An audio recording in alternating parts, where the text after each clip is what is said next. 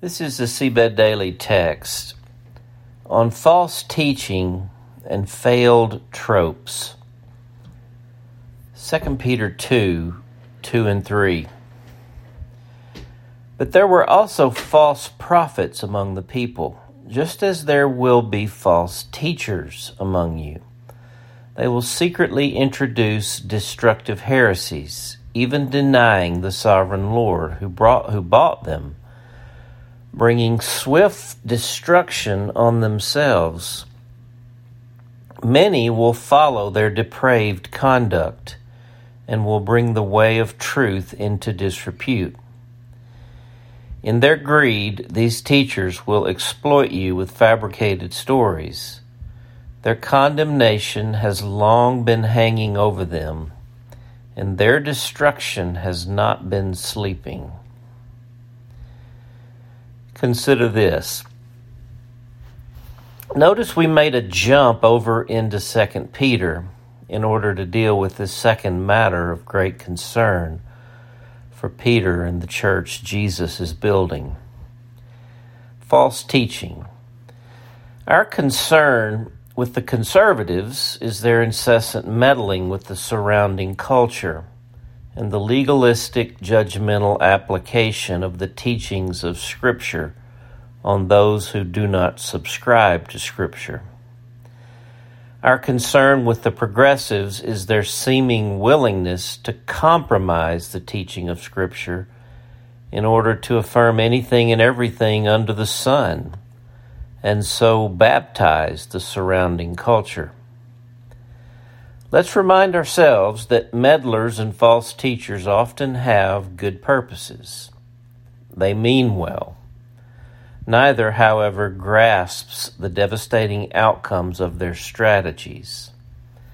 Meddlers are often trying to make the world better and safer for their children.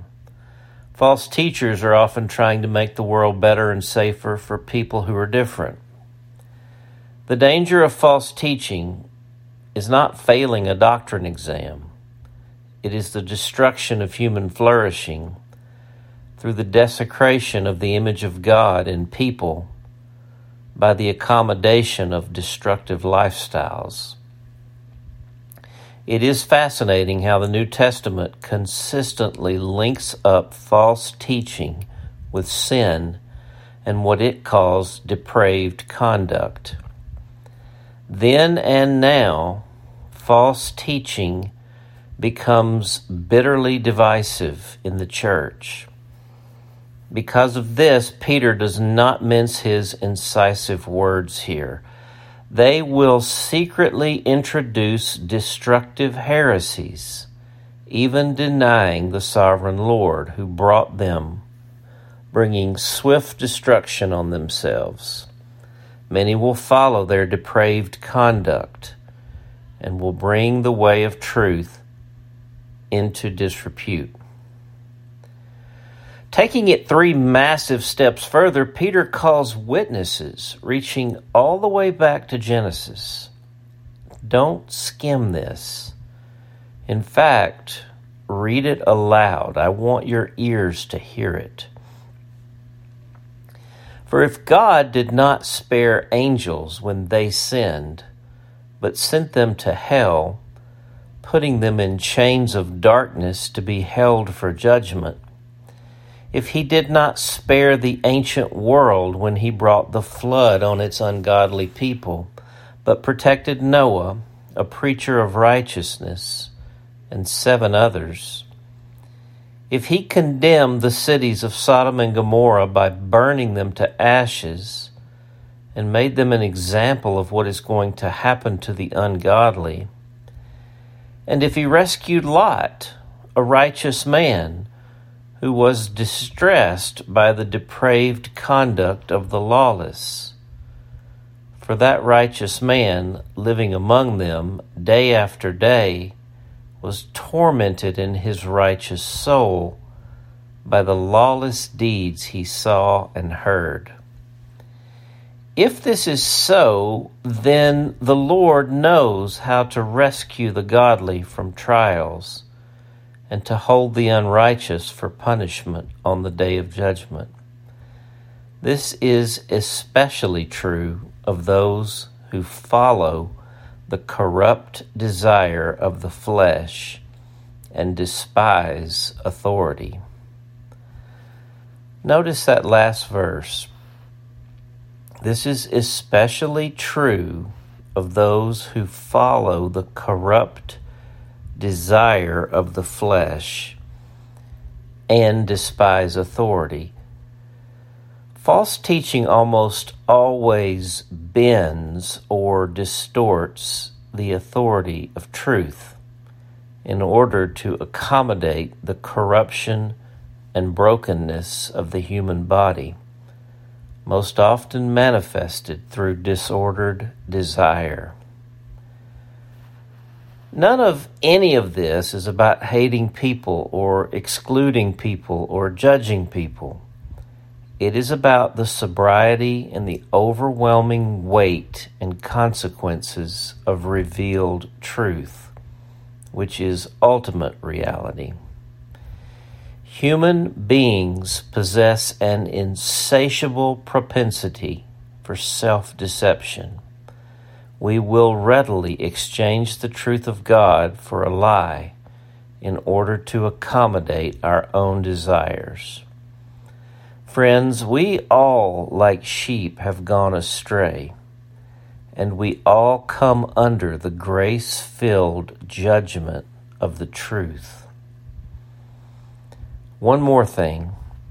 I am prepared to be misunderstood and perhaps persecuted for what I'm about to say, but I am under conviction to say it. It is time to depart from a cherished and oft-repeated phrase in Christian circles. Some might argue it inferentially from Scripture, yet it appears nowhere written I am aware of. The phrase is often tracked out as a kind of trope in response to false teaching. There is a sense in which it is right, yet it is utterly unhelpful. Here's the phrase: love the sinner, hate the sin. It is time to stop approaching the image bearers of God with this dichotomously confusing and compromised bearing toward them. It doesn't work. It never has. Wouldn't we be better off loving the truth? After all, the antidote to false teaching is not despising it. The antidote to false teaching is true teaching. I propose this alternative. Love the sinner. Or how about love the sinner? Love the sinner. Or how about just love the person? Final answer: love the person, love the truth. Remember this: above all, love one another deeply, because love covers over a multitude of sins. 1 Peter 4:8. Wake up, sleeper, and rise from the dead. It's your turn.